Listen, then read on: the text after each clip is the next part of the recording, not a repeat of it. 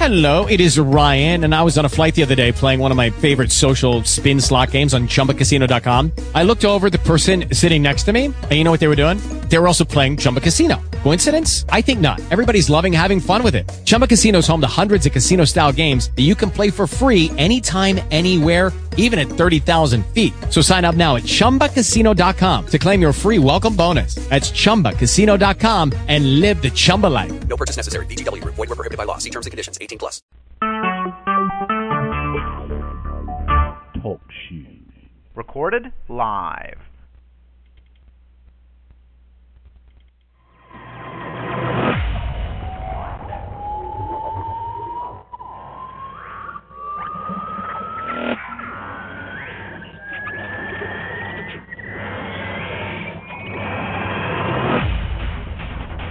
Welcome to the Colton Collective Podcast. Now, here are your hosts, Dave A.C. and the Sixth Doctor.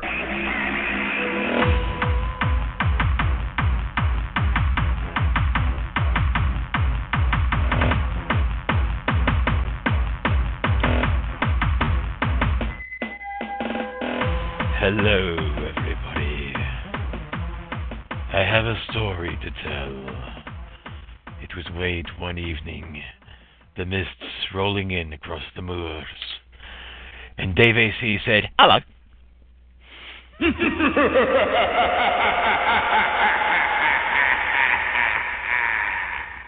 That's a bad cough you got, Dave. Oh, keep going. Yes, I dug him up. I dug him up specially for the show, folks. Oh. Well, at least you know his heart's beating. Don't use up all your sound effects in one shot, sir. No. But I am going to be called for today Dave A.C. the Mummy Cooper. I'm going to be your mummy. Are you my mummy?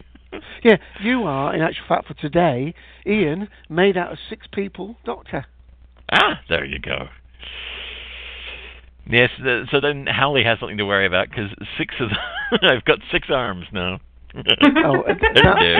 That's Howley Wailing Tea, by the way. Howley Wailing Tea. All right, introducing the room with supplemental names by Dave A.C. At the top of the list, Mr. Benjamin Elliott, also known as, Dave? Benjamin J. Chainsaw Elliott. Yeah. Hi, Dave. Hi, Ian. Hi, gang.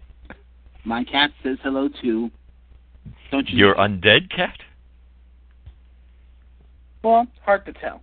I assume you heard her just now. I do have a living computer now. The undead one didn't make it. Has a stake through its heart. Yeah. So I'm back, somewhat poor, but back online. Yay! Also joining us is Mr. Charlie P79, also known as... Mike Madison. Is that the right one? From Go on 5 Points. Is that the right name? Is it Mike Manson or Mike Madison? Are you talking about Manson? Yeah, the Nightmare ones. Oh, Nightmare? What, you mean Freddy Krueger? Yeah, no, the other one. Oh, Michael Myers. Michael Myers, you see. There you go. There we go. It does get better from here, folks, honestly. I'm lying, but it does. It gets better from here. Is that where you're going? Joining us next is Mr. Dar Skeptical, also known as... The Dark Lord. You stupid, pitiful human. After all my instructions, you still do not use my true name. Say it, ape. Say it now. You know my name. I am the Great One. But perhaps you are afraid to admit it. For to use my true name is to accept your fate as a member of the lower orders. But you cannot run from destiny. For now is the end of man, and the dawn of the age of the spiders. Hello. How are you? I can't help being a little turned on, Darth. Well, what are you going to do? That's what Halloween is for. Where's my crystal from Metabelis 3? I think I need it. Apparently up the river with Joe. There you go. Yes. Along with your face. Oh. Anyway, moving quickly on. We've already covered her name before, but Dave will do it again. It's Howley T. It's Howley Whaling T. At least he didn't try to do something with your last name. Yeah, that's been done to death. Yeah. All right, Dave, it's time to lower the blood-soaked cone. Control, new agent training program, section 3.5, the cone of silence. To activate, simply lower the cone and speak clearly. What? Do not overuse the cone of silence. What? Do not shout in the cone of silence. What? In fact, don't even use the cone of silence. What? It's never worked right. I don't know why we bought it in the first place. The portable cone of silence. What? And joining us under the blood-soaked cone is Logan, also known as... Oh, I haven't done them for those in the silence. If they can't be bothered, I'm not doing that. Well, Logan did his own. Hannibal Logan Lecter. All right. And then, okay, I think we'll just have them as zombies, I think. If they can't phone in, the zombies. Okay, Zombie Bob. Zombie 70-Pot-69. And Zombie Guest 8. Zombie 8? Yeah. Zombie 8, yes, Zombie 8. You dropped an arm over there. Surely. What? It's like he says, you know my name, look up the number. His number is 8. That means he's calling again. Zombie 8. Brains. Zombie 8 brains. Brains. Brains. All right, that's the show. Thanks all for coming.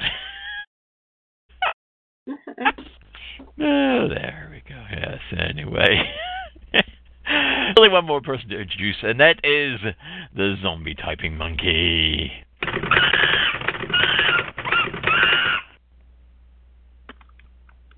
I'm not going to say it. Fine. Rebellion. They don't behave, I tell you. They don't behave. Back in the dungeon. I don't know. You put an ice hockey mask on someone and they just go all funny on you. Yeah. That's Jason. Is that Jason? Oh, yeah, I give up. First up with news is Mr. Benjamin Elliott. Take it away, sir. Okay. Well, BBC America is planning a big Doctor Who marathon right after the DVD Blu-ray set comes out in the U.S.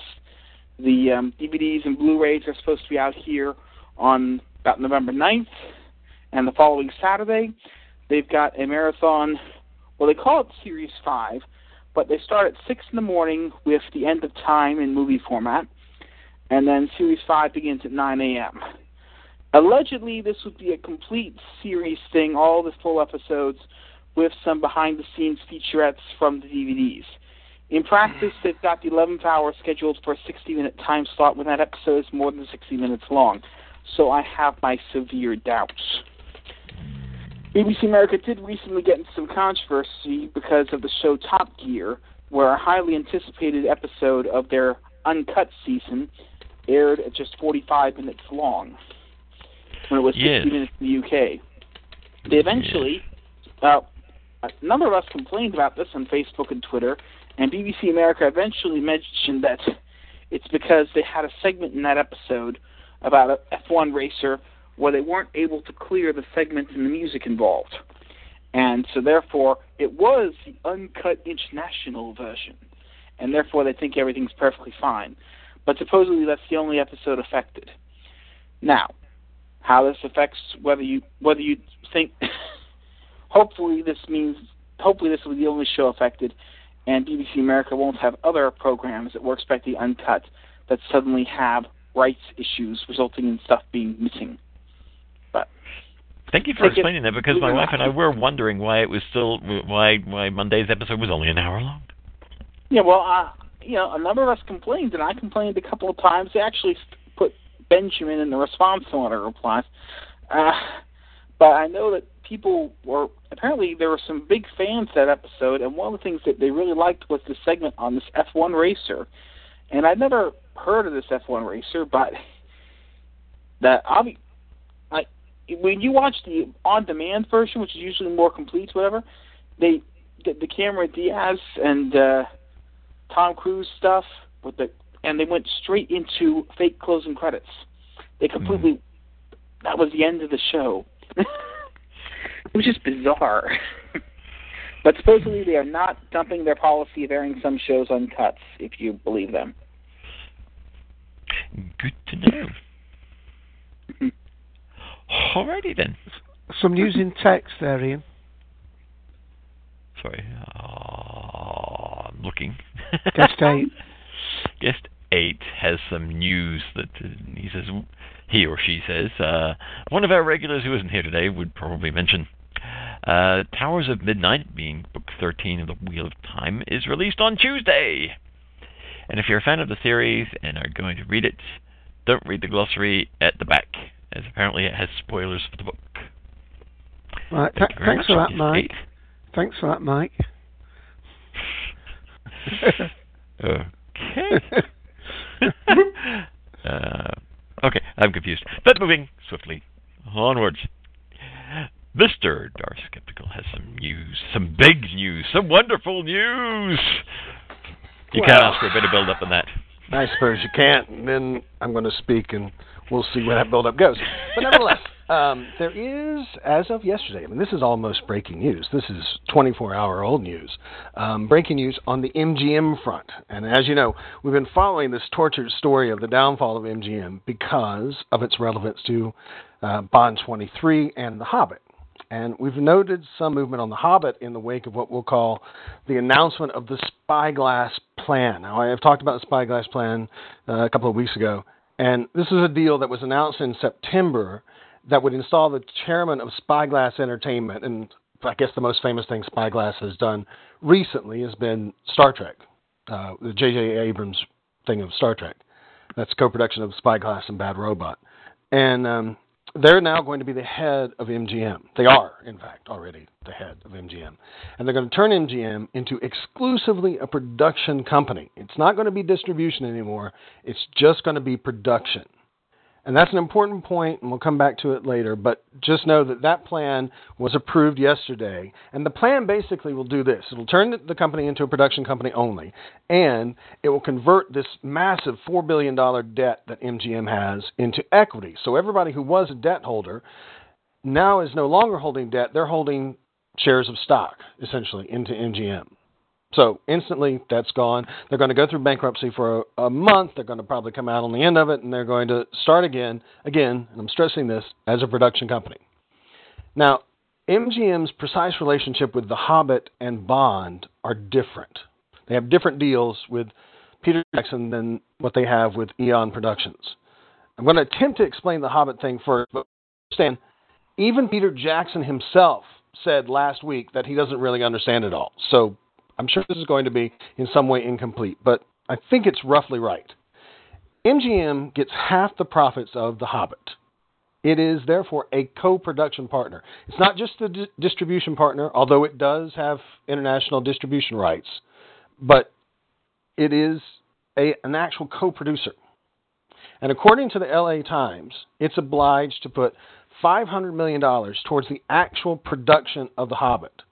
Thus, in order to get The Hobbit greenlit, it has to give its approval. And we've been waiting on this official green light forever. That came on the 16th of October because the Spyglass plan made it very clear that what MGM was turning into was a production company. And it seemed to be, in about the middle of the month, it seemed to be likely that the plan was going to be approved by the debt holders. So therefore, even though MGM doesn't have $500 million to give right now, it will have that money after it comes out of bankruptcy. And so because it was looking likely that this plan was going to be approved, basically they were able to say, okay, yes, go ahead and start making the movie. And then you had, of course, this whole business down in New Zealand of the New Zealand Screen Actors Guild and everybody else down there being in a union uproar, and Peter Jackson threatening, we're going to leave, we're not going to do it in New Zealand anymore, we're going to go to Europe and do it there. And then finally the Prime Minister of New Zealand, who I think his name is John Key, he and his cabinet sort of intervened and said, by hell you're going. And so he's busted some heads together, and they apparently have come to a deal. So now I think we can say with some greater certainty than has ever been attached to this project that it's going to start in February filming, that Martin Freeman is definitely going to be there as Bilbo, that you have this unfortunate thing of Sylvester McCoy in a minor role. You have Ian McKellen no longer threatening to leave the project because he's been on hold for too long. So you have looks like the stars are aligning and everything's fine with The Hobbit. Now, with Bond, MGM is not, at least as far as I can figure out, actually bankrolling the production. They are the distributors of the film, period. Like in the same way that Lucasfilm uses 20th Century Fox to distribute Star Wars, Eon Productions uses MGM to distribute their films. But whereas Lucas was not actually obliged to use Fox for the distribution of the prequel trilogies, Eon are absolutely tied to MGM until and unless MGM divest themselves of their rights.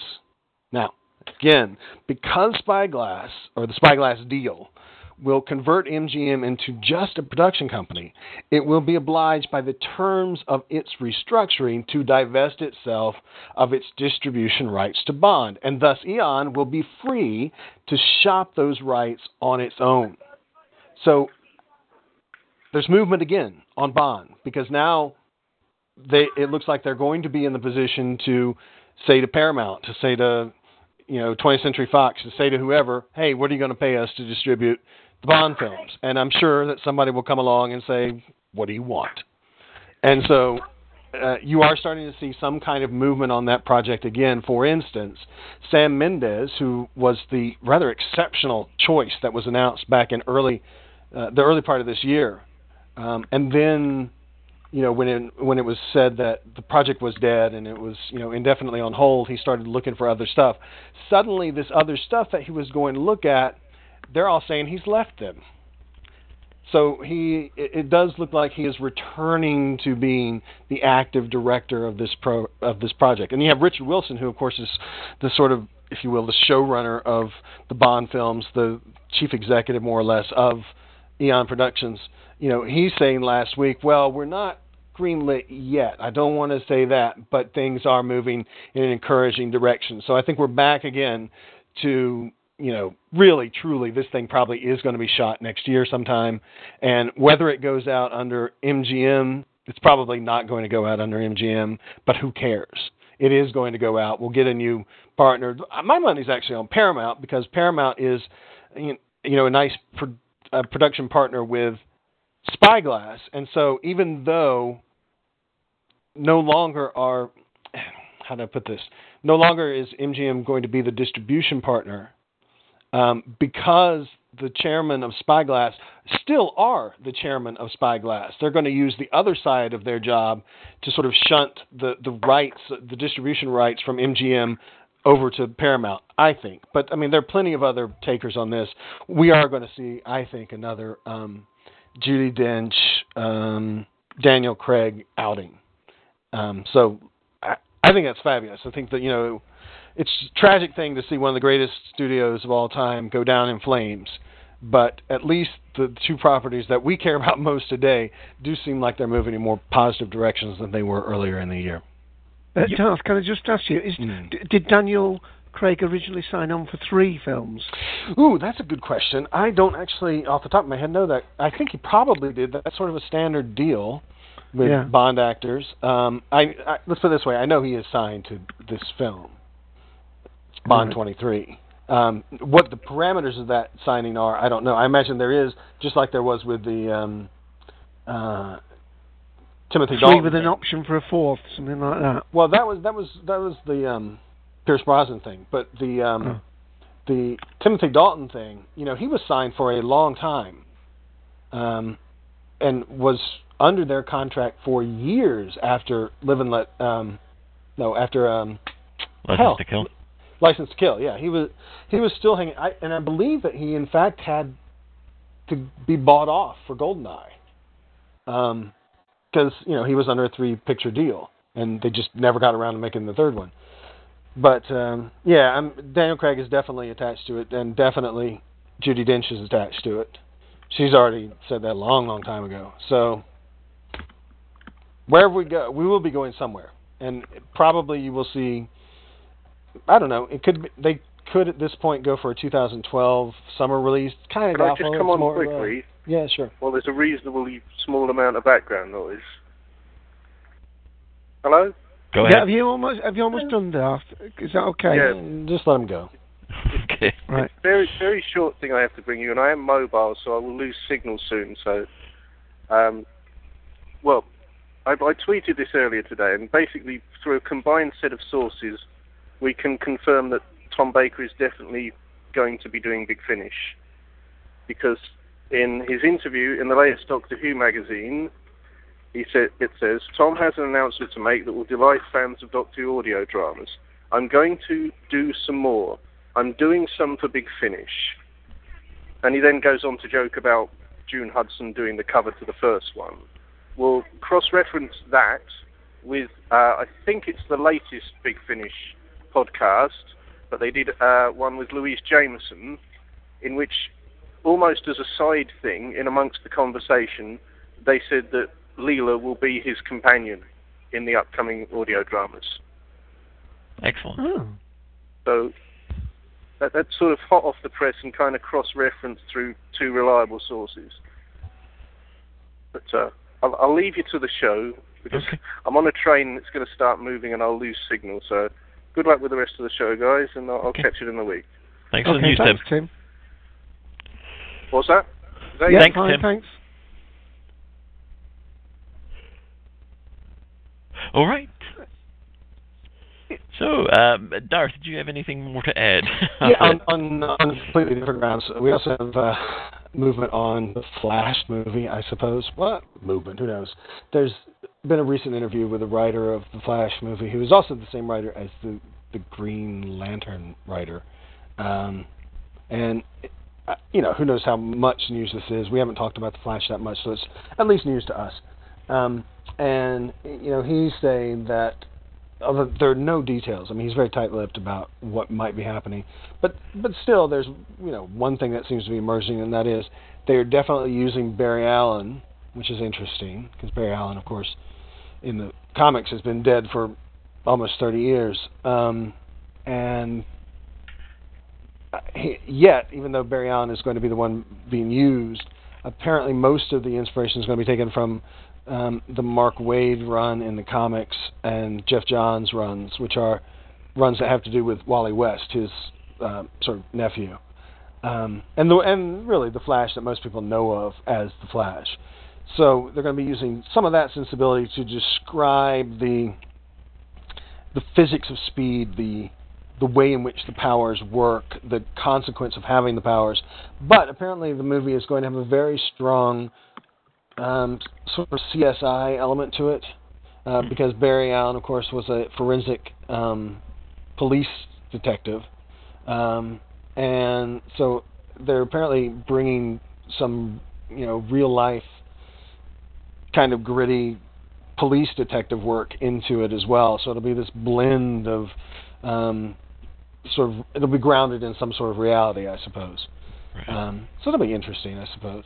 And then on the other side of the aisle, we got the Marvel Jeff Loeb, who's the director of Marvel TV, firmly ruling out. I think it was this week or maybe the week before last. Firmly ruling out any kind of live-action Avengers, live-action Iron Man, live-action Thor. All that's been totally ruled out. And we know a little bit. There's probably going to be this Hulk thing, but obviously they're developing other properties. But it's interesting. It's ruled out from the start that you're not going to see, that basically Marvel TV and Marvel movie are 2 totally separate divisions, and you're not going to see too much bleed between the 2. Okay. Can I just ask you, there was while we're on comic book news, there was also the first look at the costume for Captain America this week as well. Very good.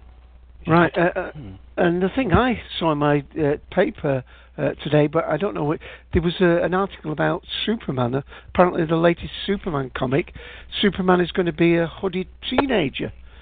Which I don't exactly know anything more than that. I haven't got the paper to hand at the moment, but it showed this vision of a scruffy teenager with a zip-up hood, and lots of angst as being the latest incarnation of how they're going to portray Superman, presumably in the official comic. Is that something you've heard of, Darth? I haven't followed that this weekend, but I wouldn't really, I wouldn't put that much into that. All right. I mean, I don't know. Okay. We're always reinventing stuff. Yeah. All right. Joining us late, but here, and we love him being here. It's Graham, the second Dr. Sheridan, also known as Dave. Well, if you're going to be Burke, he could be your hair, couldn't he? You need some hair, Ian. No, he's got a full, luxurious head of hair, listeners. Ian has, not me. Yeah, I could be his hair. Do you have any news, Graham, since you just walked through the door? No, not that I know of. Next time, would you please open the door before walking through it? Thank you. No, this, you see, this doctor prefers his fish fingers without the custard. So much for. All righty. Well, lastly with news, it is howling tea. Yeah, it's not really proper news, but when we were sort of working it out, we were a bit short, so I thought I could do a brief review of the Institute, which I went to last night, because it was...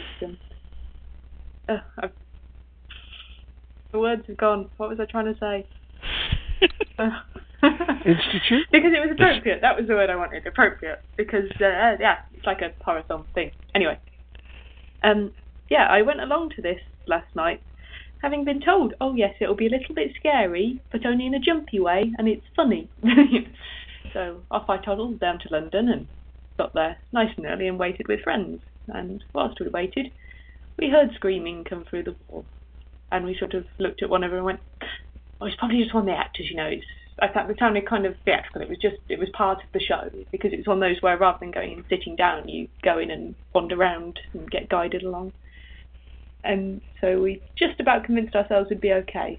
And so off you go in and you sit down and you're given a press conference, or a pretend press conference by the politician, who then decides, of course, that we should go into this institute, which has been closed down since a mysterious and tragic accident a year ago today. So in you wander, it's all a bit dark and scary, and on the way in there's a man surreptitiously failing to wipe up blood from the floor. So I was hurried past very quickly. And yes, and it's one of those things where it all starts to go wrong.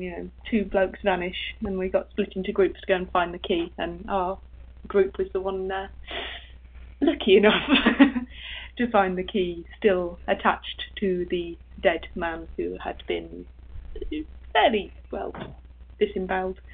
And of course it all goes wrong from there as sort of zombies attack, and you have to run away from them. And I'm not afraid to say that when one grabbed me, I did scream, but not as much as my friend, who screamed very loudly when one jumped out at her. Lucky zombie. Yes, it's obviously, it's one of those things where afterwards you feel a bit of a prat, because you sort of come out and think, well, it's like watching a horror film, except you're in it. Yeah. So it's much worse, and at the time you're fully convinced that you're about to die and be eaten by zombies. And I had a panic attack and nearly fainted, and my friend had to hold me up whilst we ran away in inverted commas. That was meant to be a review, and that was more of a ramble. But anyway, just to say, I believe it's the last night of the run this year, but for anyone who's in London, about Halloween time next year, I expect there will be a third instalment, and it was very good and very scary. Excellent. Yep. All right. Thank you very much, Holly. Dave, do you have any news before we get digging up the main topic? Just one thing of maybe of interest to people in the UK here today, and people later by other means, Psychoville returns to our screens tonight on BBC Two at 10 p.m. And this is the friends of Mark Gatiss, of course, the ones from the League of Gentlemen, Rhys Shearsmith and Steve Pemberton, I think, and they're doing it with Dawn French, who plays a twisted midwife, Joy Aston. So that's Psychoville. Mixture of comedy and horror, but apparently it is quite gruesome in the horror parts. I'd say to that, Dave, if you like... Yeah? Oops, I think we lost him. The League of Gentlemen, fantastic. I'm still there. Oh, we got a break in your audio then. Yes. Okay, I should repeat that. If anybody likes League of Gentlemen, a six-parter from I think it was last year, just about, or beginning of this year. It is absolutely fantastic. Plus, the woman who plays the original six-parter series, so it's well worth watching. It's a lot of fun. We got some of that. Every time you went to say something interesting, it went away. Yeah, that's with me, Ian. All the best bits never get onto the podcast. I might sound a bit dull at times, but you miss all the good bits. Yeah, the bit where it's actually funny. Yeah. But before we go, let's hear from our friend, Andy. If you enjoy listening, why not join the collective and participate yourself? We're on TalkShoe, call ID 54821. Call in on 724-444-7444. This is a US number, area code 724, so do check your calling plan before dialing in.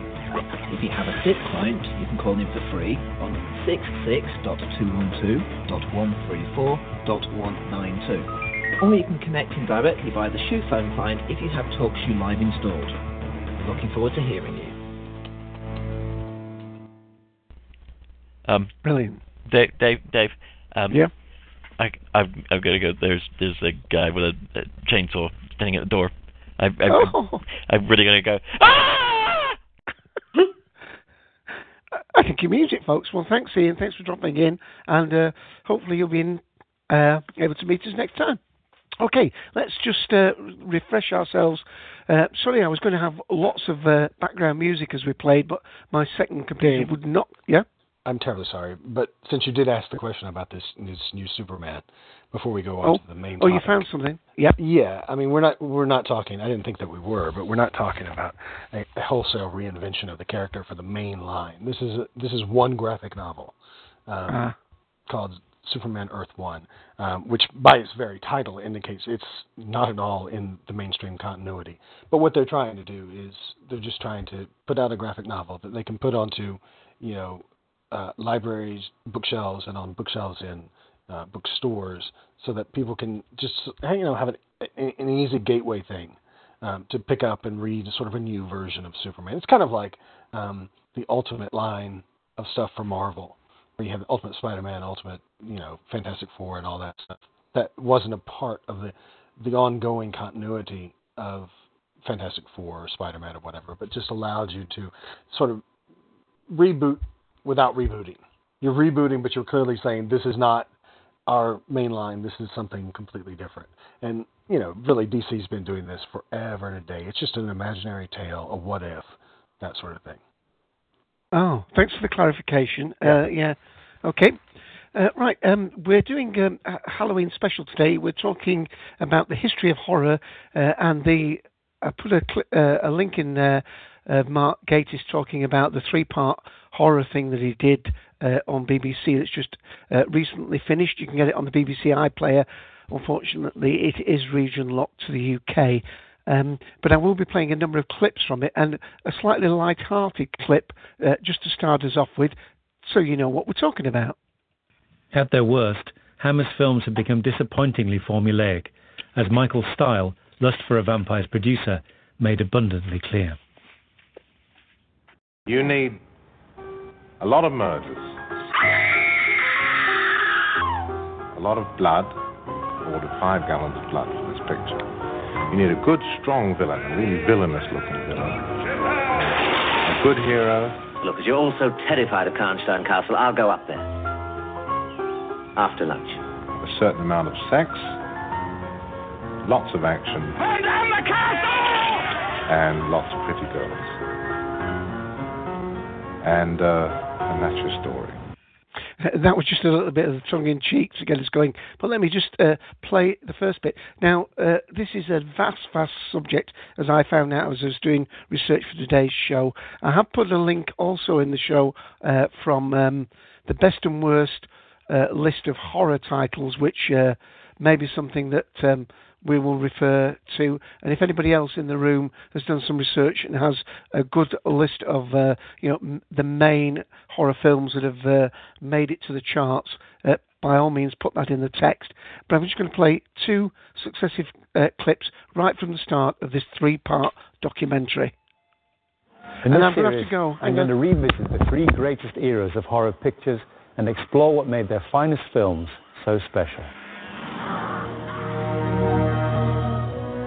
I'll venture onto the locations of unforgettable horror moments and invite leading actors, writers and directors to share their stories.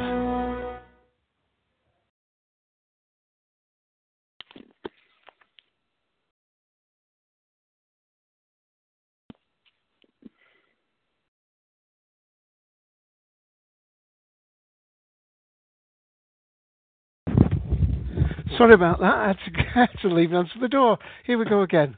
I still have very vivid and very happy memories of staying up late in the 1970s to watch double bills of Hammer films and old Universal films.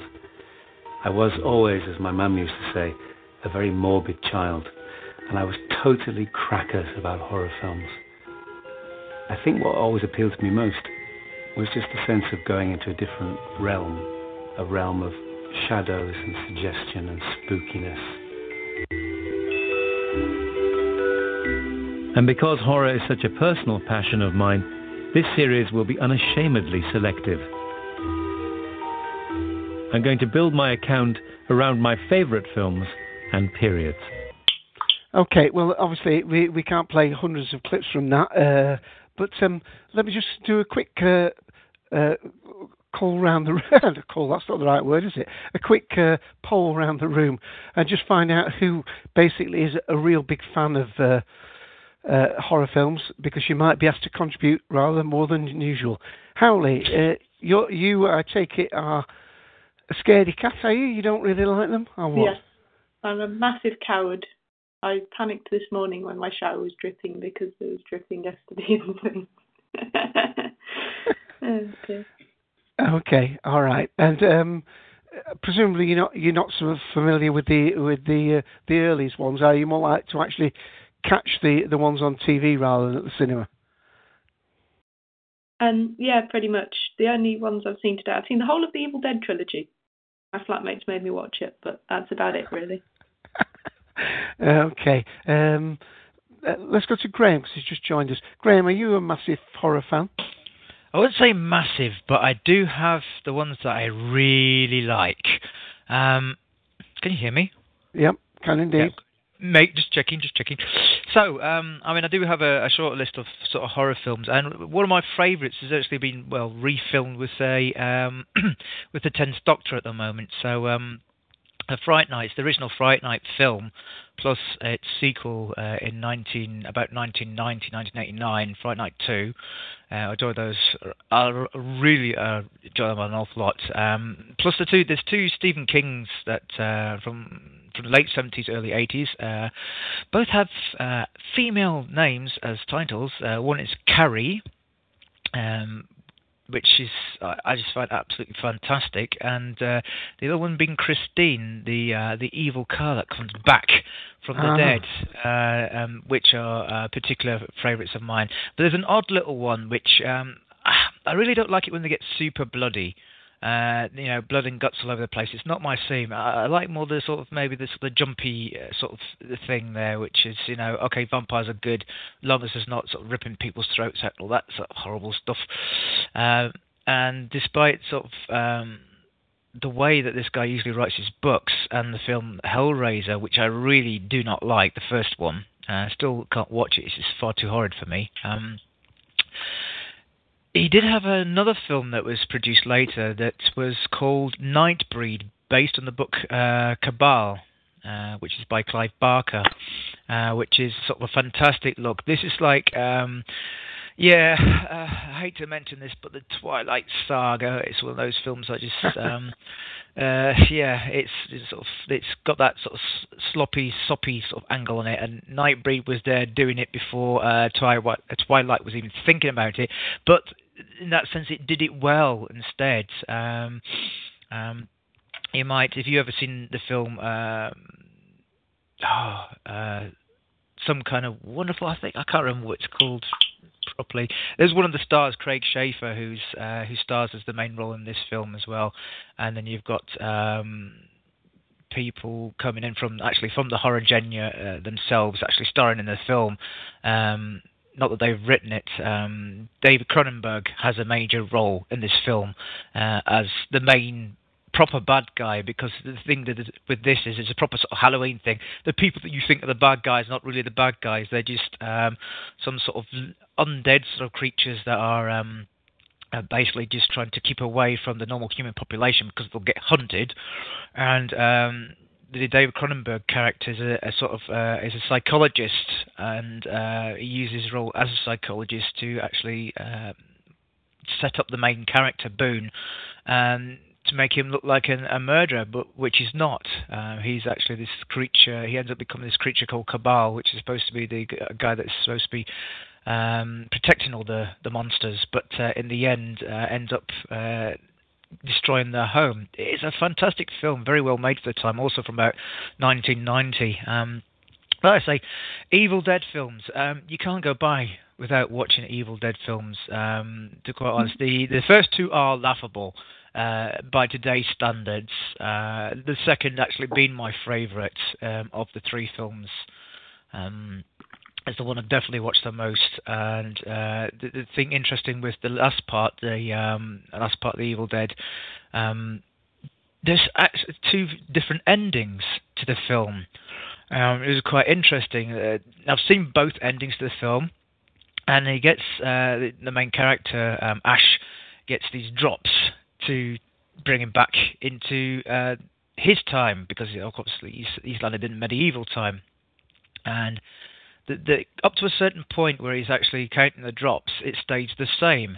One, it shows him that he's got back to his proper time, and he slept through to the proper time, and he comes back and he saves his beloved Kmart from a zombie Evil Dead attack. And the other one is they take the sort of thing that he actually takes one drop too many and wakes up in an Evil Dead future, which is another sort of fantastic. But there are actually, you really can't look at the genre horror and really cut it down to anything. It is quite a broad span. Though the funny thing was, as I was looking, it's S-marked, Charlie's put up, Charlie79, S-marked. I couldn't remember. 5 points, Charlie.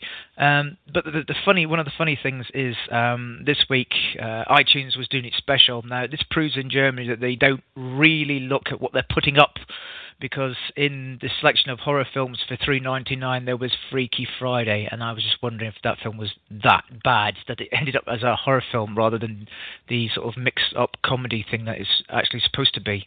But it was really giving me a laugh. But I'll give the rest of the room a chance. But like I say, the genre horror is broad. You can have everything. It was like I was reading one of the magazines over here. It's called FST. It's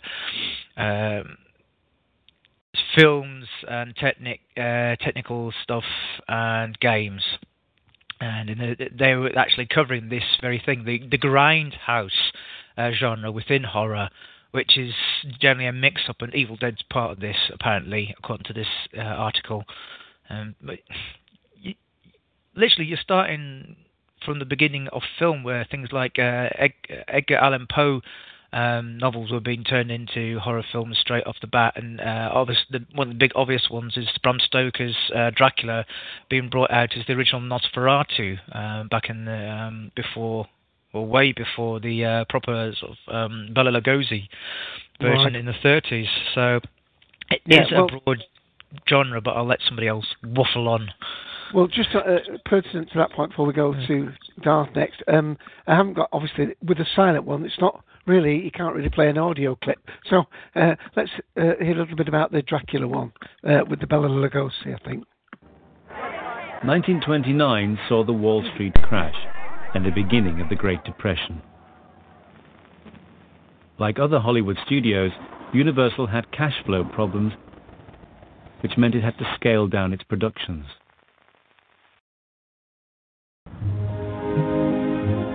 Fortunately, Junior Lemley came across another, more cost-effective way of telling the Dracula story.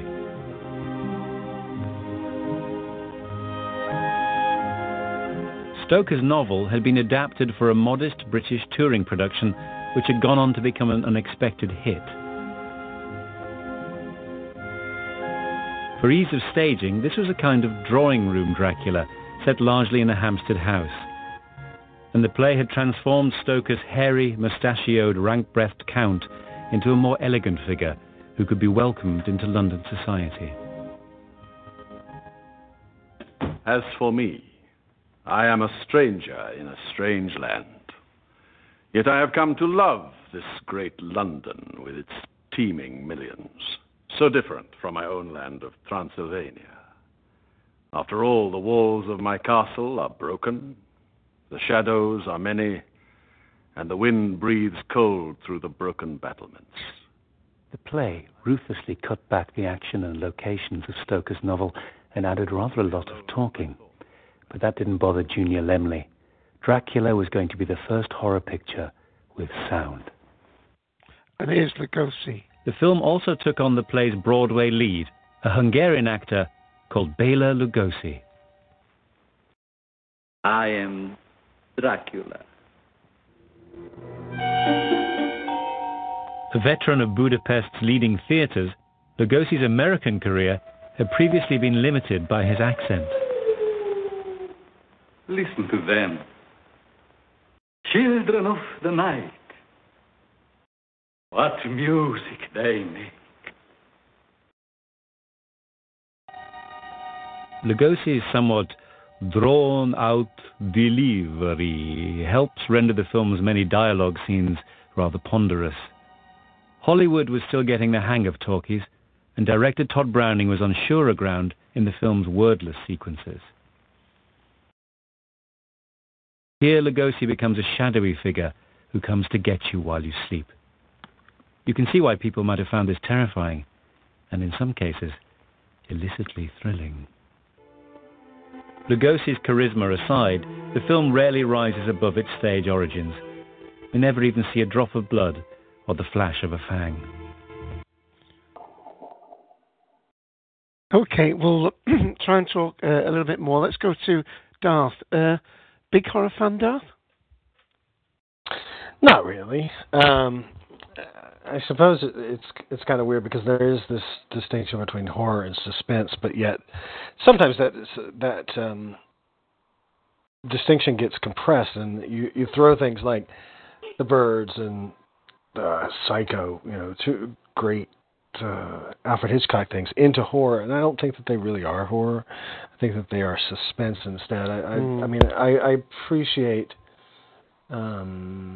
films that are suspenseful, that don't show you everything that's happening, that suggest more than they show, and I like that. It's not that I'm like particularly squeamish or anything, because I guarantee you that I've seen stuff that is, way worse than what normally gets to American movie theaters. I had a roommate who was really into Japanese horror films, and let me tell you, the Japanese horror films are ridiculously gory. Some of the seriously grossest stuff that you've ever seen. And it's not that I'm, repelled by it. It's just that most of the time, the stories I find in outright horror, gory horror stuff is just so ludicrous, so unimaginative almost. It's kind of like vaguely the difference between I don't know, porn and eroticism. I can see the use of porn, I can see the use of horror, but the fact of the matter is that better films are made when you don't really go all the way, when you just sort of suggest what might be happening. So I don't have that much to say about. I mean, I don't know. Yeah. I was mildly interested by this Mark Gatiss thing that you keep quoting from, and it, fine. There's some stuff that's there, and I guess in a way you can't know film history unless you go a little bit into the horror genre. But I still don't think that the things that have been really the most successful in this category have really been things that are truly gory. I don't know. I don't really honestly have that much of an opinion about this stuff. Yeah, I understand. I'm with you on that. And although I haven't, one of the things I've been mentioning to Ian tonight is that we've done the From the Mind of Terry Gilliam and so on. I'm thinking that we perhaps could treat Hitchcock in a similar way, because I wouldn't put him in this. And yet I think some of the films are quite frightening. If you've ever seen The Stranger with Orson Welles and Edward G. Robinson, I mean, that is brilliantly suspenseful, I thought. And menace is there, and so on. There's, I mean, to me, that's about as far as I like it. And then one of the ones that I think might get mentioned, because I'm not going to play all the clips I've got, but is the Night of the Demon with Dana Andrews, which is an all black and white one, which is mostly suspense, and you only really see the monster right in the last closing minutes. And some people would say that was a mistake. Anyway, but I'm jumping ahead. Let's go to Charlie. Charlie, what's your... These are just general thoughts before we get into particular movies, maybe. Well, I remember watching the Universal horror movies from the 30s, 40s, I guess maybe 50s. When I was younger, probably around 10 or so, 9, 10, and then it just I sort of just worked up my way up. Going to the library and reading. There was this series by Crestwood House that had they talked about they went from like Universal. They talked about the Hammer movies. They talked about the Japanese monster movies like Godzilla, and just you read about them and you watch them, and then so I was like. As younger, I tend to like the 30s Universal horror movies. Right. And this is around the time when Friday the 13th is out, and I think kids my age will try to watch those. And I was watching Bride of Frankenstein and Invisible Man and such. And maybe like a little bit later, I would watch. Like I said, I've seen the Evil Dead movies. I've seen the George Romero zombie movies, and this month I've been watching movies. I watched there was that Swedish vampire movie they called Let the Right One In that I thought that was pretty good. That came out a year or two ago, and a movie from a monster movie from South Korea called The Host, which I thought which I liked. It was more than a monster movie, but I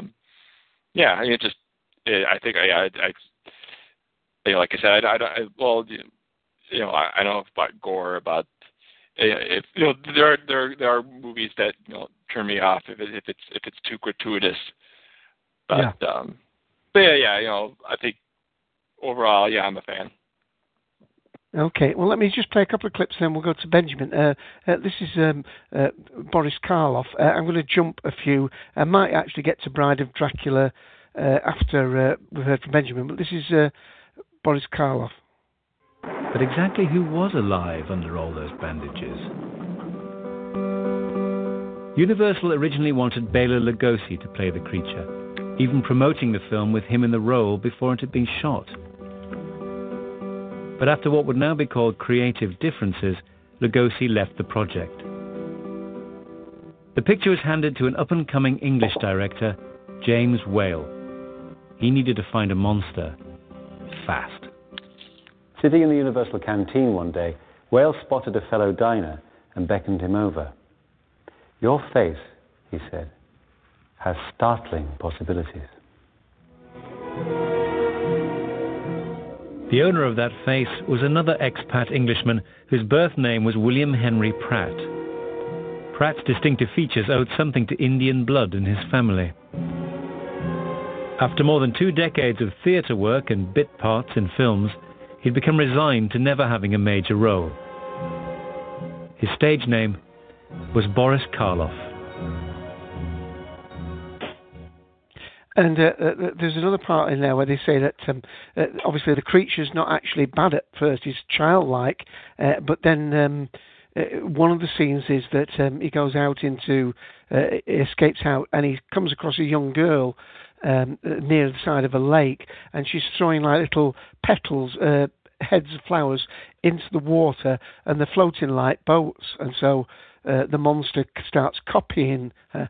And then, they're giggling, and then he picks the girl up and throws her in, childlike, thinking, well, I wonder if she'll float. And, of course, she drowns.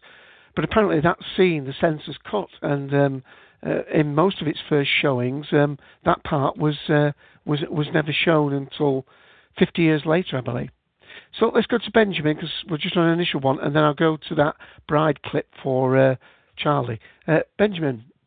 Hi, Dave. Just general thoughts. Are you a horror fan, or? The some horror stuff, it's I suppose it depends on the mood. I think I was introduced to it the way most people were introduced to it in my generation. Young Frankenstein repeats on television. I know Young Frankenstein isn't strictly speaking a true horror film. It is a comedy that was a loving pastiche of these early horror films. But one thing I did pick up from it was that I tend to like the film. It can't just be horror for me to really like it. There has to be some sort of a story, and they have to be doing something interesting. It can be comedy, it can be some really scary concept, but you can't just have gore, or you can't just have. There has to be something to the film for me to really like it. But right. No, go on. I think Go on. I thought you were breaking up. It's okay. No, I'm still here. But like just last night, because my wife discovered it was airing on television, I saw Dracula Dead and Loving It for the first time, and it's certainly not the greatest of Mel Brooks' films, but there again, you had a bit of a horror film, and I was surprised at how seriously he did take the premise. But it's like you had the way they did the horror. They chose an interesting way to do the blood and everything, and it flopped when it came out. But for something watching on a Saturday night, it was a pretty good evening. And I remember I saw Saw a few months ago, the first Saw, because one of our cable channels was airing it. And maybe I just tuned at the wrong place or something, because Saw just seemed like there was too much. You had gore, and it wasn't really going anywhere. It's like I couldn't see the point. Now, I'm sure other people did see the point. Obviously, Saw has been a really successful franchise, and I believe Saw 3D is probably going to be the biggest film this weekend in the U.S. box office. But I guess it really depends. Like, a good scare can be good. It doesn't. You can have blood or not have blood. You have to do something. You have to try to do something interesting, and obviously, interesting is subjective. Yeah, I think there's also psychology about horror films as well. I mean, seeing it in a theatre with other people and the effect that has, and also you can't discount the fact that teenagers like to go out because they might get grabbed during. They might get grabbed during the scary bits. Let me. Kill Bill, in spite of how gross it was, I was able to watch that. I wound up seeing the second one on DVD first. But I was able to watch Kill Bill in spite of the fact that the level of gore was usually more than I would be able to take, because it got me interested in the story, and I was caught on to the story. So if I thought that the gore if it looked like the gore might make me want to leave or something, it's like, then something interesting will happen with the story. So I think the gorier the film is, the more important it is that it has other features to grab the attention. It's like you have to balance that. You have to have some sort of a balance. Right. Okay. Let me play this clip for Charlie then about the Bride of Frankenstein. Sorry.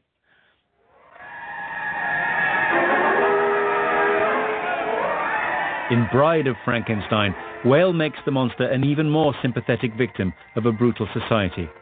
But Whale's main focus of interest in the film seems to be neither the monster nor Frankenstein, but a new character, a masterly camp creation. He's a very queer-looking old gentleman, sir. I must see you on a secret grave matter, he said. Tonight, alone. Bring him in. Henry, who is this man? Dr. Pretorius. Baron Frankenstein now, I believe.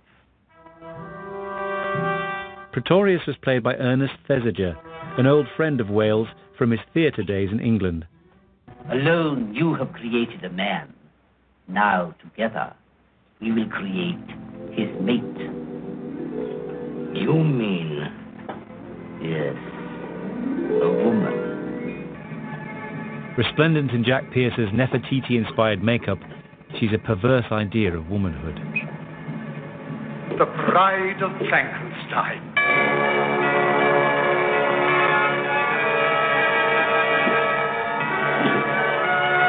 A stitched-together combination of daughter and mate, the bride is beautiful in a wholly insane way. And just to remind people, next week we're going to be doing about the music, sci-fi music from films and TV. And one of the things I noticed when I was gathering all these clips, how well the music works towards, building up suspense or, the creepy scenes before certain things. And I'm going to skip the next clip, which I was going to play, but one of the weirdest films, one of my friends used to always tell me about, because it was banned for about 30 years, and it was called Freaks, where they actually used not makeup, but they actually used people from a circus. There were these people which literally had pinheads and one or two others, and it was a story about them, the community that they had. But this there was you don't call him a dwarf now, but in the film he was called the dwarf, a person of short stature who loved this the girl, the lovely girl of the actual circus, but she treated him very badly. So in the end, all the troupe of the thing turn on her, and then the whole film goes into a very sort of nasty thing.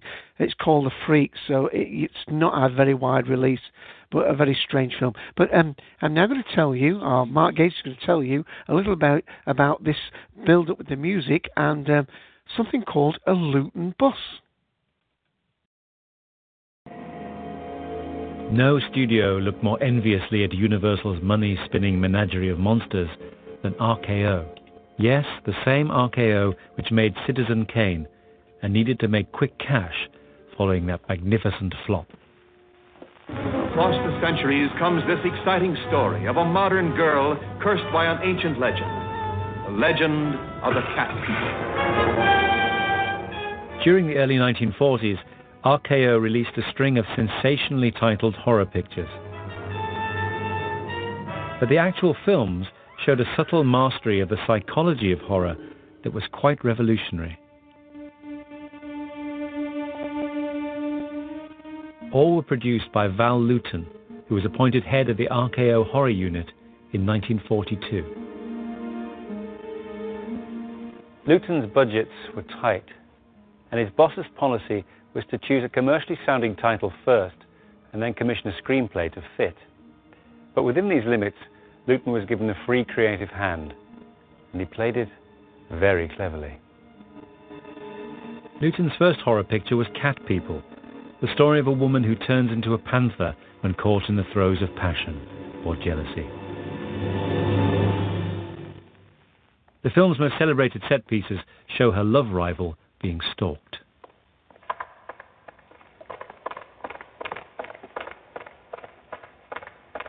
Luton realized that his restricted budgets weren't a disadvantage, because in horror, less could be more.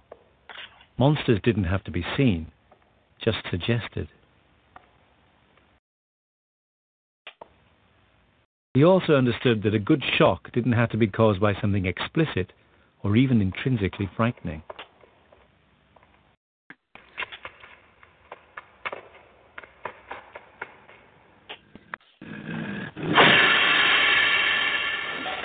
That technique of a slow build-up followed by a sudden but unthreatening jolt has become known, appropriately enough, as a Luton bus.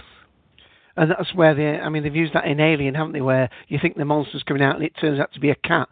Graham hasn't got long with us. Graham, do you want to just throw a few thoughts in before you have to go? Yes. Two films that I did forget, and why I forgot them I don't know. Both starring the same actor. The 50s films, The Last Man on Earth, and also The House on Haunted Hill, which is another one that I've watched in its newer version as well. Plus there's another new version of that, but that's part 2, and it wasn't as good as the first remake. But the two that before I go, I recommend most definitely The Last Man on Earth, which is probably the first, I think, as far as I can recall, it's the first time that I Am Omega, or I Am Legend. I Am Legend. I Am Legend. Yeah, I Am Legend was originally filmed, and it's probably the first version of it. The Omega Man, yeah. The Omega Man, also coming directly on the heels of that as well, which came not long after it. Also another black and white. But that and House on Haunted Hill, two great classics from the 50s that I highly recommend to anybody who wants to sort of have a nice, easy way into the horror genre. Yeah. Do you want to just give a quick shout out to your own show if you have to leave in a moment? Yes. First of all, the Second Doctor's podcast. That's also here on TalkShoe, which is 57949. This time round, I'll be doing the Web of Fear, it being Halloween, and I wanted to do a Doctor Who topic. So why not something Second Doctor-like? And most of that period was Victoria Waterfield's period was mostly horror anyway. And also Professor How, the Doctor Who parody podcast, which is on 59601. And you can follow me on Twitter as well, at the 2ND Doctor. That's the number 2 ND Doctor. Thanks very much, Dave. And it's been great to be here again. Yeah, we get our podcast up pretty quick, but your show might be pretty well on its way by the time we go online. But they can catch you another week and listen to that one on iTunes, I take it? Yep, on iTunes and also over TalkShoe as well. Cheers. Bye for now. Oh. Okay, cheers. Thanks for that. And talking about just going, if I can bring Charlie back in on this one, when he mentioned the I Am Legend, and I think it was you that mentioned about things having more than one ending. Was it you? Because when I got the DVD of I Am Legend, they had 2 blooming endings to it. It's as though they don't know which horse to back. As though there's some indecision. I never know whether that's a good thing with a DVD, whether you get alternate endings or not. In one sense, I suppose it's good because you get 2 versions. On the other hand, you're thinking, well, perhaps they didn't know what they were doing in the first place. Yeah. Was it you, Charlie, who mentioned about different endings? That was Graham. He talked. That was the whole the dead movie of Army of Darkness. But that was 2 different versions because the American version of Army of Darkness got the happy ending, and the European version of Army of Darkness got the tragic ending where he sleeps too long. But the whole thing with alternate endings, that probably has to go down with test audiences and everything like that. If they don't like an ending, then they end up shooting a new one. So that's mostly down to the politics. Okay. Okay, right. Well, I'll put a little clip in then, and if just check and see if is Howley T back in the room yet? Yeah. Yeah. Right. Just play the clip. This is from the second of the history ones, and this is where we're going to the start of the Hammer period, really. Bray Studios, the home of Hammer films. A very annoying idea has grown up that Hammer films are always made tongue-in-cheek, that they almost defined camp. In fact, the opposite is the case. In the early days, at least, Hammer played their horror very straight indeed.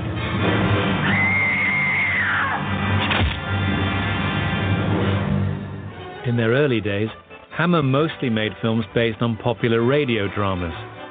But in 1954, they turned to television, creating the film version of the BBC's hit series, The Quatermass Experiment.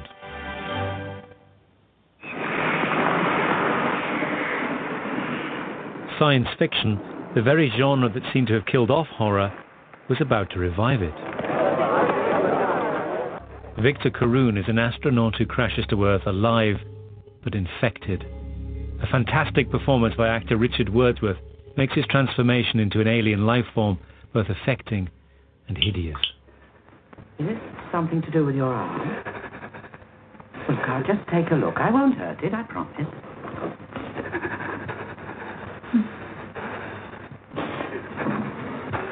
And it was this added horror that helped to make the film an X-rated hit.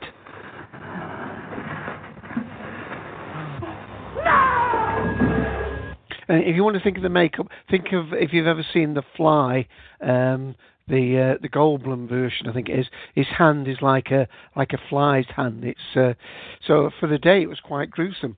So Howley, anything that you've thought of in the meantime? Are you,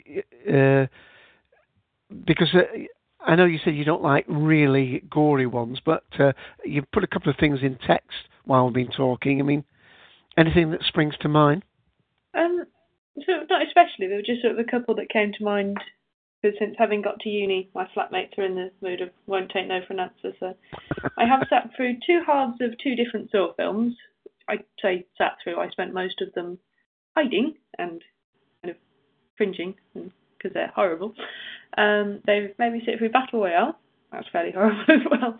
And all 3 of the Evil Dead films, which I only cope with because they're just funny. Yeah, I'm not particularly good at coping with horror films, especially not the gory ones. Right. I don't quite see the appeal in frightening yourself for entertainment, but yeah, each to their own. Yeah, I think probably the ones that were made in the 60s and 70s you will find, enjoyable because they've sort of there were limits on what they could do. So quite a lot of it's suggested. I mean, in one of the clips, like where Peter Cushing. Well, no, I won't go into that because I can't play too many clips. It would be silly. Just a clip show, and we don't want that. Let's go see if Darth has any more comments, and then I'll go to another clip if needed. Unfortunately, we've lost Charlie at that point as well. Darth? Okay, well, while Darth gets his audio, let me just go, and I'm going to jump, because one of the things that happened is that they also realised that, like you said earlier, some of the people were getting a bit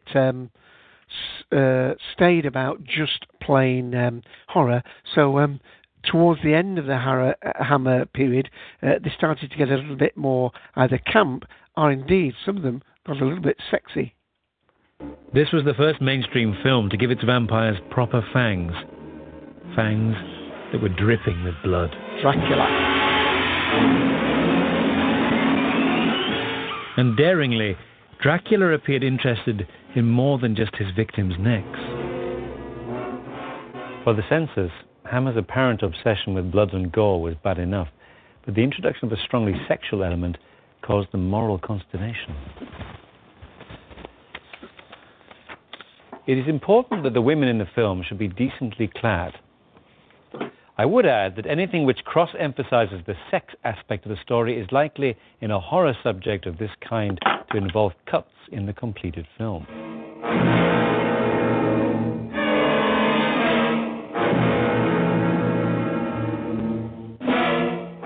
This scene in which Mina awaits Dracula in her boudoir, particularly troubled the censor. Reel 8. There is still a strong sex element in this scene. This is due to Mina's anticipating expression in close-up and Dracula's face and expression as it hovers over Mina's before he applies himself to her neck.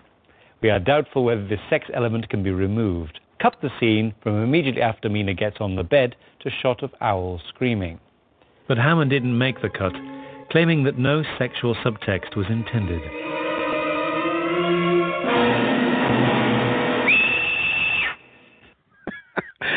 And I think I'm going to scream because we've, unfortunately, as you heard, Graham had to leave to do his own show.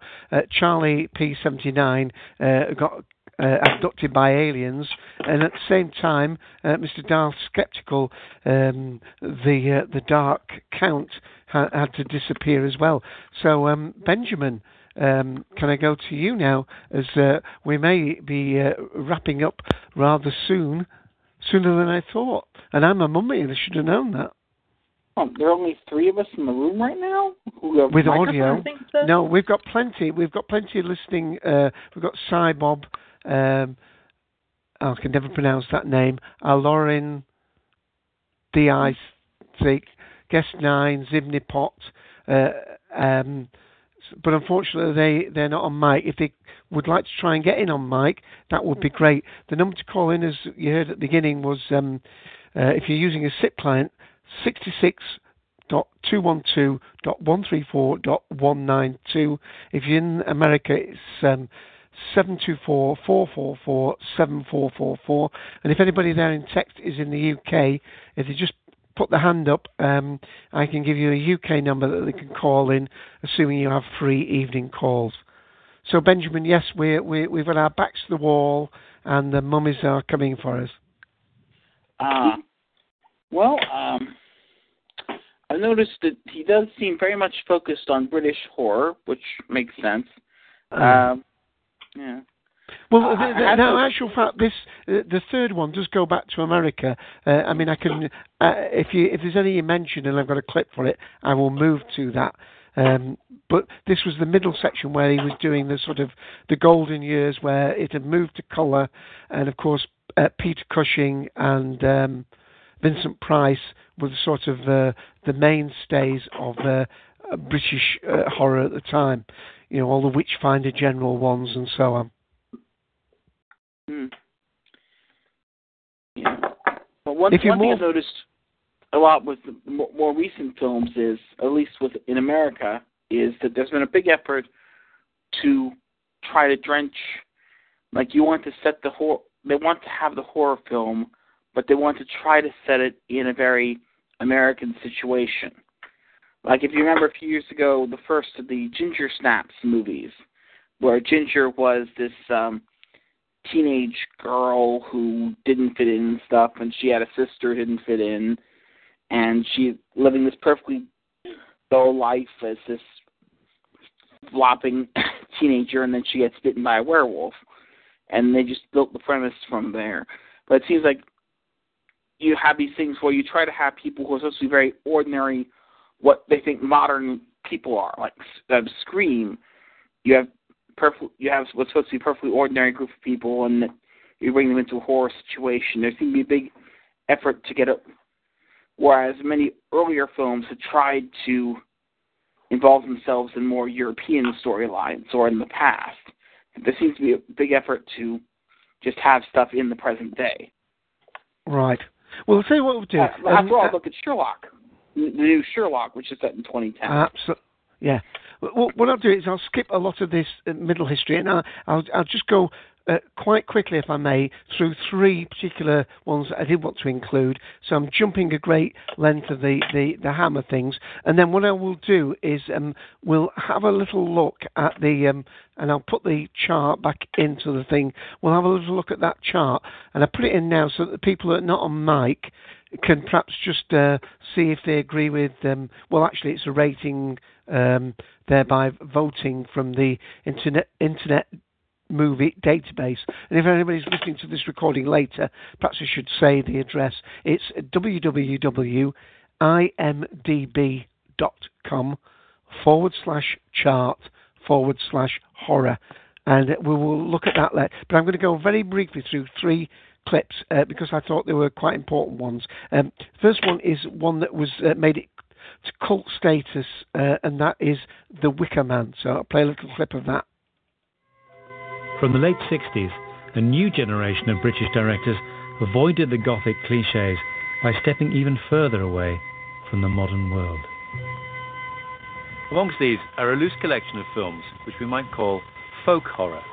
They shared a common obsession with the British landscape, its folklore and superstitions. Witchfinder General, directed by Michael Reeves, took us back to the witch hunts of 17th century East Anglia.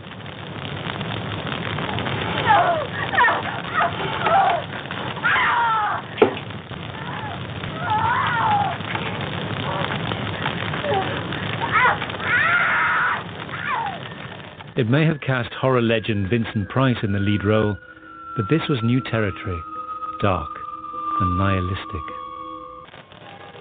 Without a doubt, the best known of this group of films is The Wicker Man. Set on idyllic Summer Isle, it pits the pagan islanders against the upstanding Christian hero, with its horrific conclusion played out in daylight. Oh God! There's quite a bit of... one of the things about playing these clips, of course, is that we have a general rating, all rating, on this show. So I've had to try and concentrate more on the history of it. Now, the next one is one that I hadn't heard of, but I wanted to play it for a very important reason, and it's called... Oh, let me get the right name here again. The Blood on Satan's Claw, because it has a young Wedme Pabry in it, although you won't... Well, you'll hear a scream, but you won't know she's in it from this clip. And I think she did it in 19... I think it's just after she left Doctor Who. So it's either 69 or 71. 1971.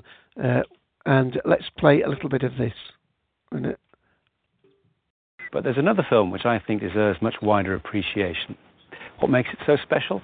Well, let's just say there aren't many films set in the reign of William and Mary in which the devil rebuilds his body by harvesting the skin of children. The film is Blood on Satan's Claw, and its director Piers Haggard also drew inspiration from the countryside of the home counties. When the devil rises up and takes hold of an innocent rural community. Kind of a horror film were you setting out to make? This is very interesting, this. I think that I was trying to make a folk horror film in a way, because we were all a bit interested in witchcraft. We were all a bit interested in free love. The rules of the cinema were changing and nudity became possible, indeed altogether possibly over-prevalent, because the lid had slightly been taken off. But things go well beyond the 60s fad for nudity when it comes to the film's most disturbing scene, a violent and protracted rape. They've all gone absolutely stark raping bonkers, and it is about a breakdown, complete breakdown of values. And it's me, Zoe, that's been attacked. Oh, shucks. But again, you heard some beautiful little music in the background. So that basically brings... Benjamin, as we welcome... Jiffy's just dropped off. We seem to be having some problems with people's audio. I was just saying, that ends up the section that talks about the sort of middle part of the British thing. And I'm going to play one more clip, and we're going now to the American side, Benjamin, where you might feel on, more home ground. And the first one is Psycho, and then we'll jump towards the more modern ones, going towards Rosemary's Baby and Omen and so on.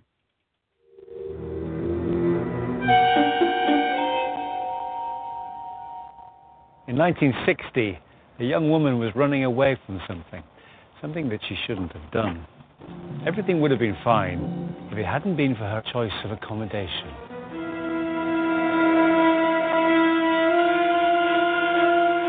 After that, horror cinema and taking a shower would never be quite the same again.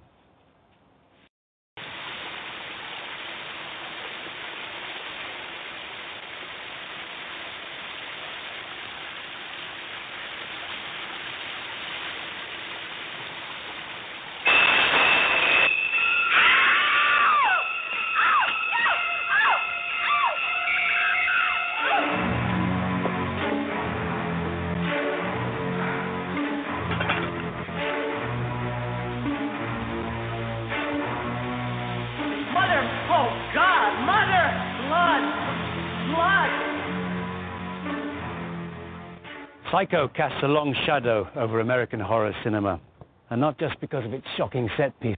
Its commercial and critical success gave filmmakers permission to break the established rules of storytelling. You fancy killing off your lead halfway through the picture? By all means. Psycho promised to make the cinema a far more dangerous place, where anything could happen.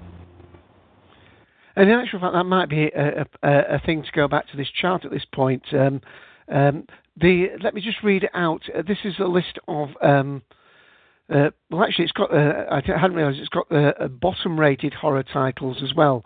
So let me just ask. Let me just read this out and ask the people in the room and people in text if they want to put out any information. Let me read the bottom 10 films, a lot of which I have never even heard of. The Weekend It Lives, 1992. Dead at the Box Office, 2005. On a Dark and Stormy Night, 2010. Dire Wolf, obviously a Dire film, 2009. Cannibal, 2007. Well, I've never heard of these. They obviously were obviously failed. Manos, The Hand of Fate, 1966. Fanarg, and that's a euphemism, that word. Norge, 2004. Killing Twice, A Dead Hunter Chronicles, 2007. And Monster A Go-Go, 1965. Those are the bottom-rated ones. And it's a pity we haven't got Rick Wall in the room. One of the Cult and Collective, if this is a show you've not listened to before, one of our regulars is Rick Wall, who's doing his own...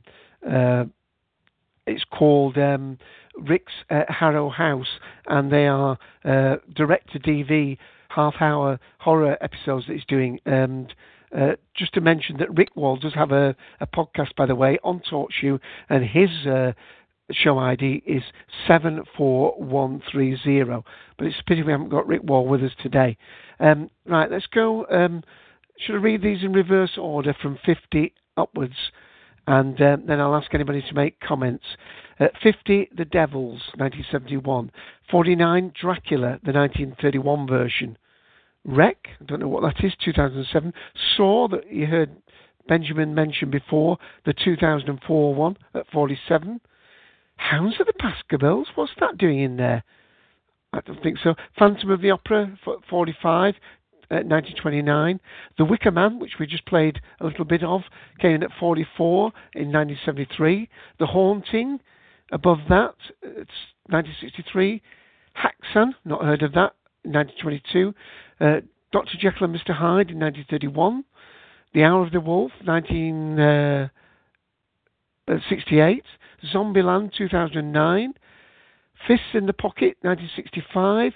Peeping Tom, 1960. Now, that's come at 37. I do remember seeing that at the cinema. That was a very scary film, I thought. Without giving the whole plot away, it was a photographer who liked to take very unusual pictures. He would have models come up to his Soho studio, and they're thinking he wants to take sort of topless glamour pictures. But in actual fact, the tripod upon which his camera stands has a very sharpened point on one of the legs. And as he goes up to take their close-up, he brings that... this sounds a bit of a euphemism, doesn't it? He brings that leg of the tripod up, and he skewers them with it whilst taking their photograph. So he gets their grimace of death. So it really was a very... quite disturbing. That probably put me off seeing horror films for quite some time. All right, Dead of Night came in at 36 from 1945. The Invisible Man, that's a Claude Rains version, I think, 1933. Island of Lost Souls, 1932. Day of Wrath, 1943. The Phantom Carnage, 1921. Evil Dead 2, 1987. Now we're up to the top 30 now. Grindhouse, 2007. Eyes Without a Face, 1960. The Man Who Laughs, 1928.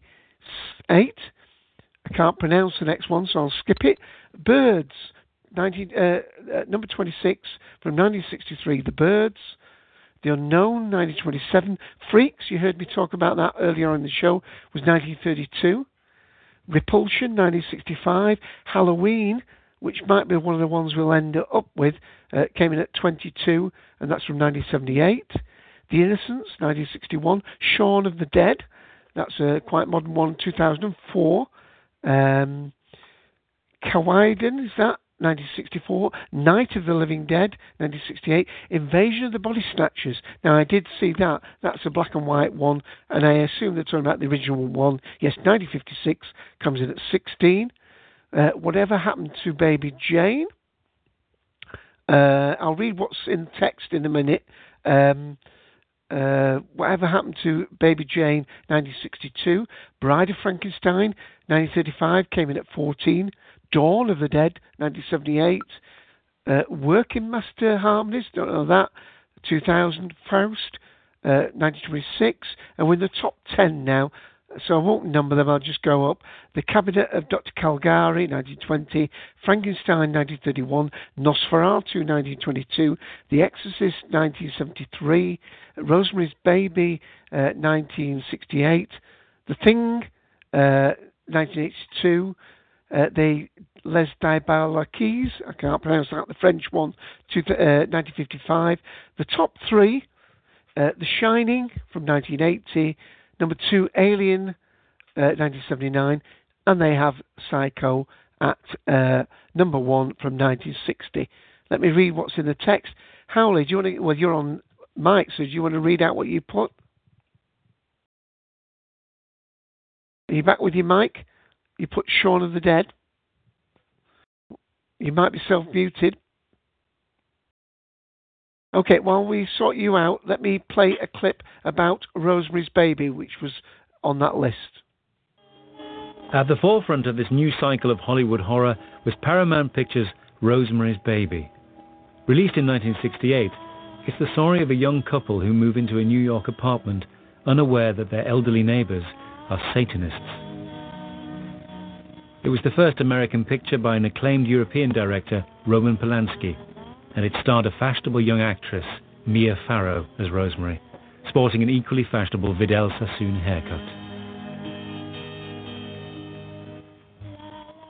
Rosemary's Baby had an interesting topical subtext about women's independence and control over their bodies, but it also served up a classic horror climax, where some delicious dialogue helps Polanski get away with not actually delivering a shock reveal.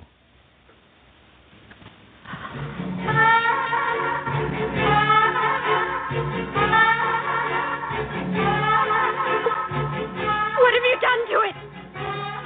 What have you done to its eyes? He has his father's eyes.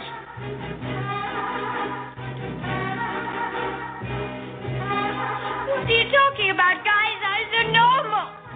What have you done to him, you maniac? Satan is his father, not Guy. He came up from hell and begat a son of mortal woman. Hail Satan! Hail Satan! Satan is his father. Okay, and I was just looking at something in text. Yes, the clips are from a 3-part series called The History of Horror with Mark Gatiss, which was on BBC, just ended. If people are in the UK, they can actually catch that still from the BBC iPlayer. And I'll put a link into a little page from the BBC 4, where if you scroll down the page, there's a question and answer feature with Mark Gatiss. He's been quite the man of the moment recently, because he's had his play, or his adaptation of the H.G. Wells' First Men in the Moon on TV just recently, and of course he appeared as Sherlock Holmes' smarter brother in the Sherlock series that's just aired, and we now know is going to get 3 more outings maybe next year. Howley, I tried to get you on audio a minute ago. Is your audio fixed yet? Hello? You've joined Shaun of the Dead. Okay, Benjamin, I've just gone through that list in very rapid order. Has that reminded you of anything that we may have covered that we feel as though we've... Yeah, Shaun of the Dead's one of the few films that I actually want to see late at night, I think.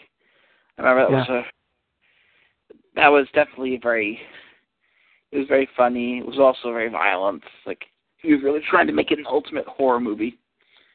So, yeah. Honey, they're discussing horror films. Do you want to come on and give a couple you remember?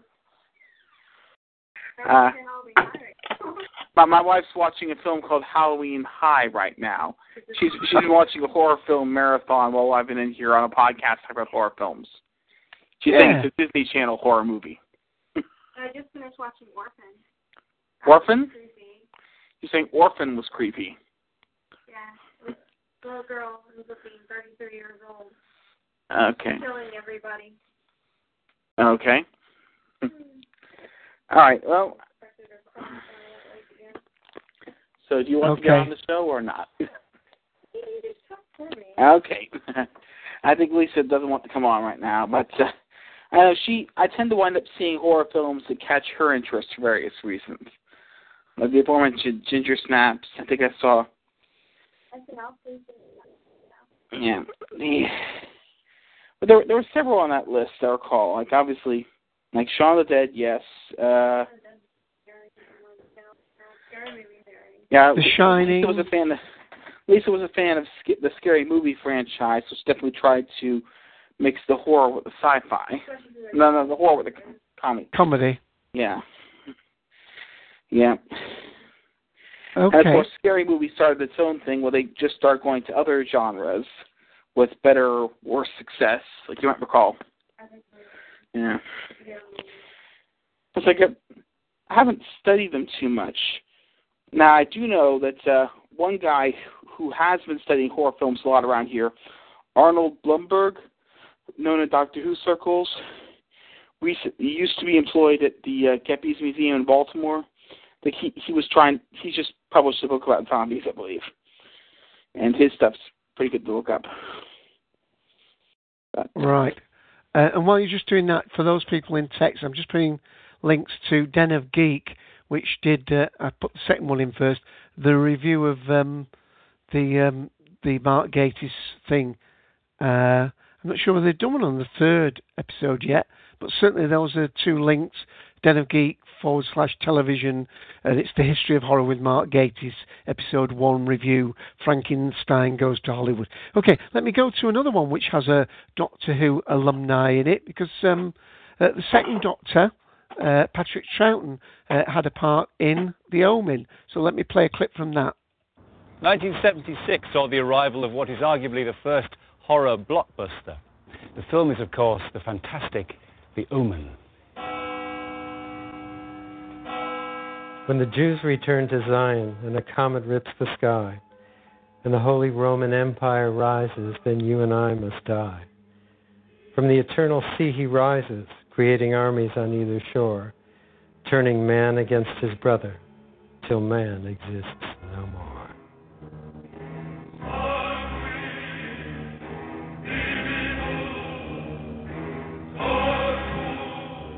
The Omen purports to be based on biblical prophecy, but you'll struggle to find its most famous verses in the book of Revelation. They were a complete invention by writer David Seltzer.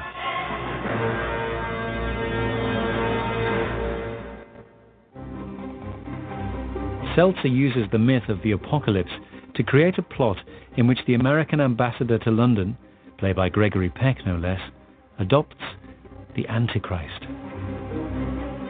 Satan has determined to place his child in a position of political influence and power in the United States. He uses me, my wife Lee Remick, and me as vehicles, dupes, so to speak. And we don't know that it's the devil's child.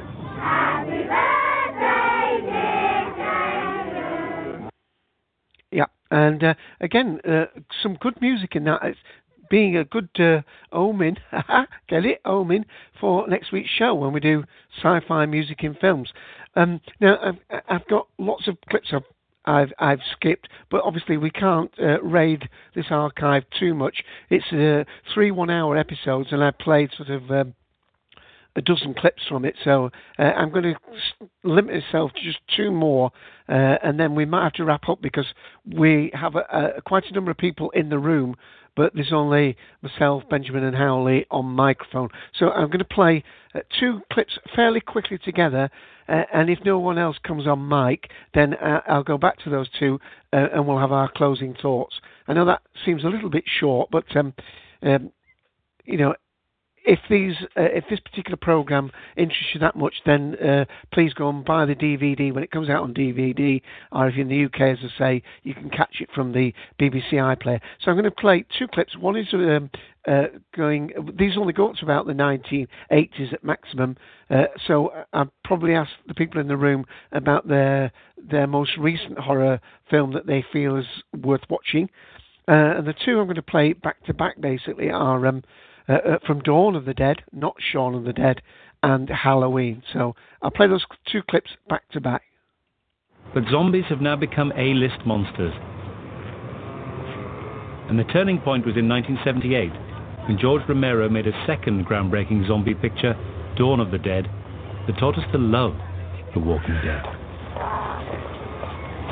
I was so cowed by the things that have been written about Night of the Living Dead that for years I resisted doing another one. I didn't want to do another one which was just zombies in a little farmhouse.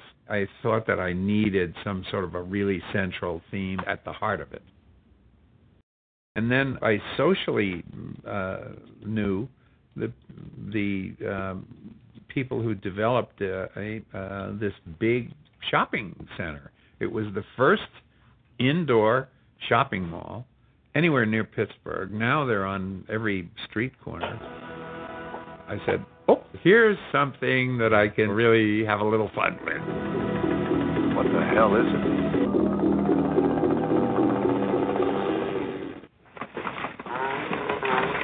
Romero's heroes take refuge in the mall, surrounded by ravenous zombies. The film is almost prophetic as a satire on, quite literally, mindless consumerism. Yeah, so Howley, you'll not be able to go to, well, we don't call them a mall, we call them shopping. I suppose we do. Anyway, let's go to the next clip. Stop watching on, David. Dawn of the Dead's blend of slapstick gore and social satire showed just how much horror films had evolved in the 1970s. But the shadow of Norman Bates was about to fall across small-town America in a film which went right back to basics. It's so lame to scare us out of our wits. Halloween. Made in 1978, it sees the murderous masked figure of Michael Myers stalk babysitters in the midwestern town of Haddonfield, Illinois. It's one of the most convincing locales ever featured in a horror movie, but most of it was filmed by director John Carpenter in the Californian suburbs of South Pasadena. Okay, and as I say, I mean, I've got plenty more clips, but I feel as though I've raided that bank more than perhaps I should have done, and certainly reached the limit from the point of view of having callers. For those people that are listening, we have got quite a number of people listening in the room to the live show. I realise that it can be frustrating, and I'll still not get that name, or Lauren IDCI. So they'll try and get on mic next week, and I know there are 1 or 2 others, Zimdipot, that do come regularly. So I'm going to ask Benjamin and Howley if there's anything that's been more recent that's caught their attention, and whether listening to some of the background to this, because they seem quite, actually, listening to the Mark Gatiss, the full show, it seems as though they're very pragmatic. Lots of the things that they did in horror stories were only down to the fact that they didn't have the money to do anything better. There's one clip where one of the directors says, he said to his crew, yes, you can go and do outside broadcasts. You can go as far away as you want and do filming, as long as it's within walking distance. And he didn't have to pay him to go on a train or a car to get there. Another one where they say that they used a particular house, often in haunted house sequences. It just happened to be the building next door that they rented out, and it was convenient. No more than that. And then, of course, when the Hammer House of Horror start to fade, somebody thought, well, we'll do a Barbara Windsor here and pull the girl's top off. It might just keep them interested a bit longer. And then before you know it, it's virgin sacrifices on altars, which is the call of the day.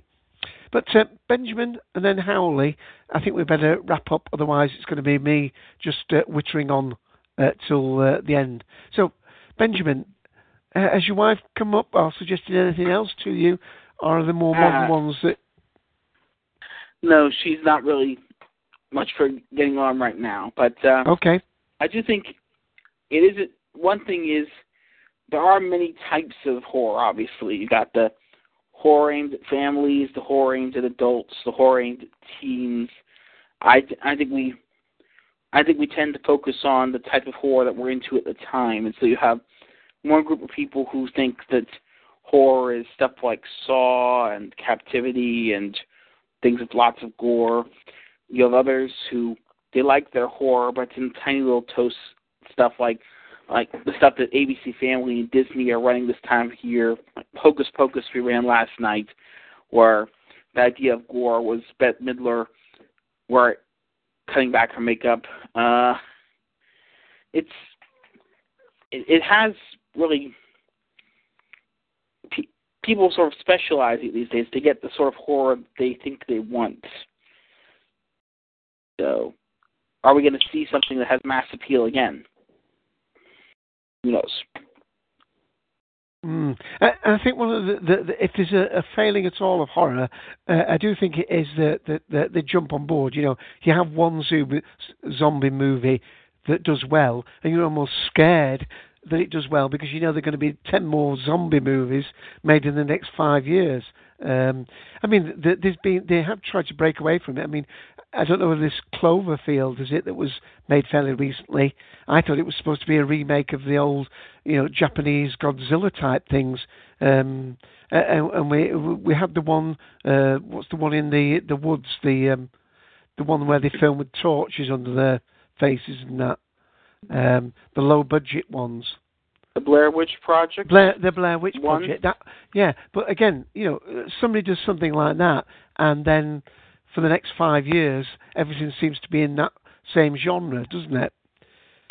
Yeah, they did the Blair Witch Project 2 the very next year, only instead of doing this little indie flick that a couple people did over a few days, they got a big Hollywood studio in, spent a couple $100 million on it, and realized they didn't make the money back on the second one.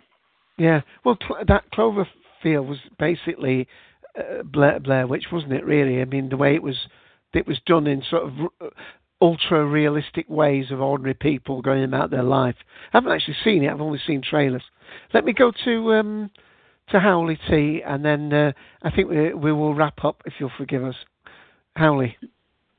Yeah, I don't know if I've got that much to add. I think horror is always one of those things that weirdly intrigues me because I can never quite understand how other people can like it. But, I've tried several times. It just doesn't appeal to me. But I think that's what Benjamin was saying. I mean, you don't have to associate horror with gore. There are different types of horror. I mean, even Darth earlier on. Right.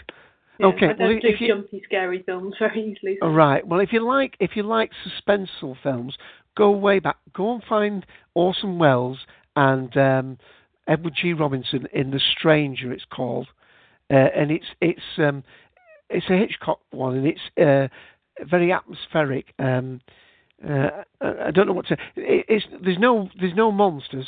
Well, no unhuman monsters. Let's put it that way. And it's about Edward G. Robinson hunting down an alien, but not an alien from another planet, an American alien, somebody who's using an assumed identity, and it's a sort of cat and mouse game, but there's a lot of suspense in it. There's obviously Hitchcock's The Birds and Vertigo. I mean, Vertigo's not really a horror film, but I mean, if you like sort of the suspenseful thing, go and see something like Vertigo. I'll catch it on DVD. Okay, well, I'm going to wrap the show up at that point. We unfortunately seem to have run into the fact that everybody's gone out trick-or-treating I know that's what Ian's had to do. And we had one or two people's audio that dropped off, and Tim that phoned in. Thank you, Tim, and all the people in the room. So thank you, Howley T, for staying with us to the end. Thank you, Mr. Benjamin Elliott. Thank you for all the people that dropped in. Were here most of the show. Graham, the Sixth Doctor, obviously, Logan, Darth, Cybob, all the different guest numbers that we had from 5 through to 11, I think, to... who have I left out? Lauren IDIC, got it right, and Zimnipot69, and I think, if I'm missing anybody out, I apologise, and with that, I'm going to find the outro and say, please join us next week when we're going to be doing about sci-fi music in films and TV. And thanks for joining us. Bye all. Bye-bye.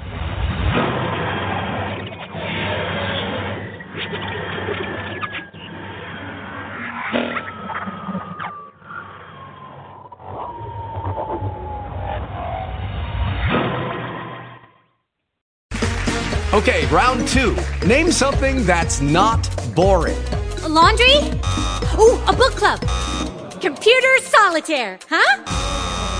Ah, oh, sorry, we were looking for Chumba Casino. That's right, ChumbaCasino.com has over 100 casino-style games. Join today and play for free for your chance to redeem some serious prizes. ChumbaCasino.com. No purchase necessary. Void where prohibited by law. 18+ terms and conditions apply. See website for details.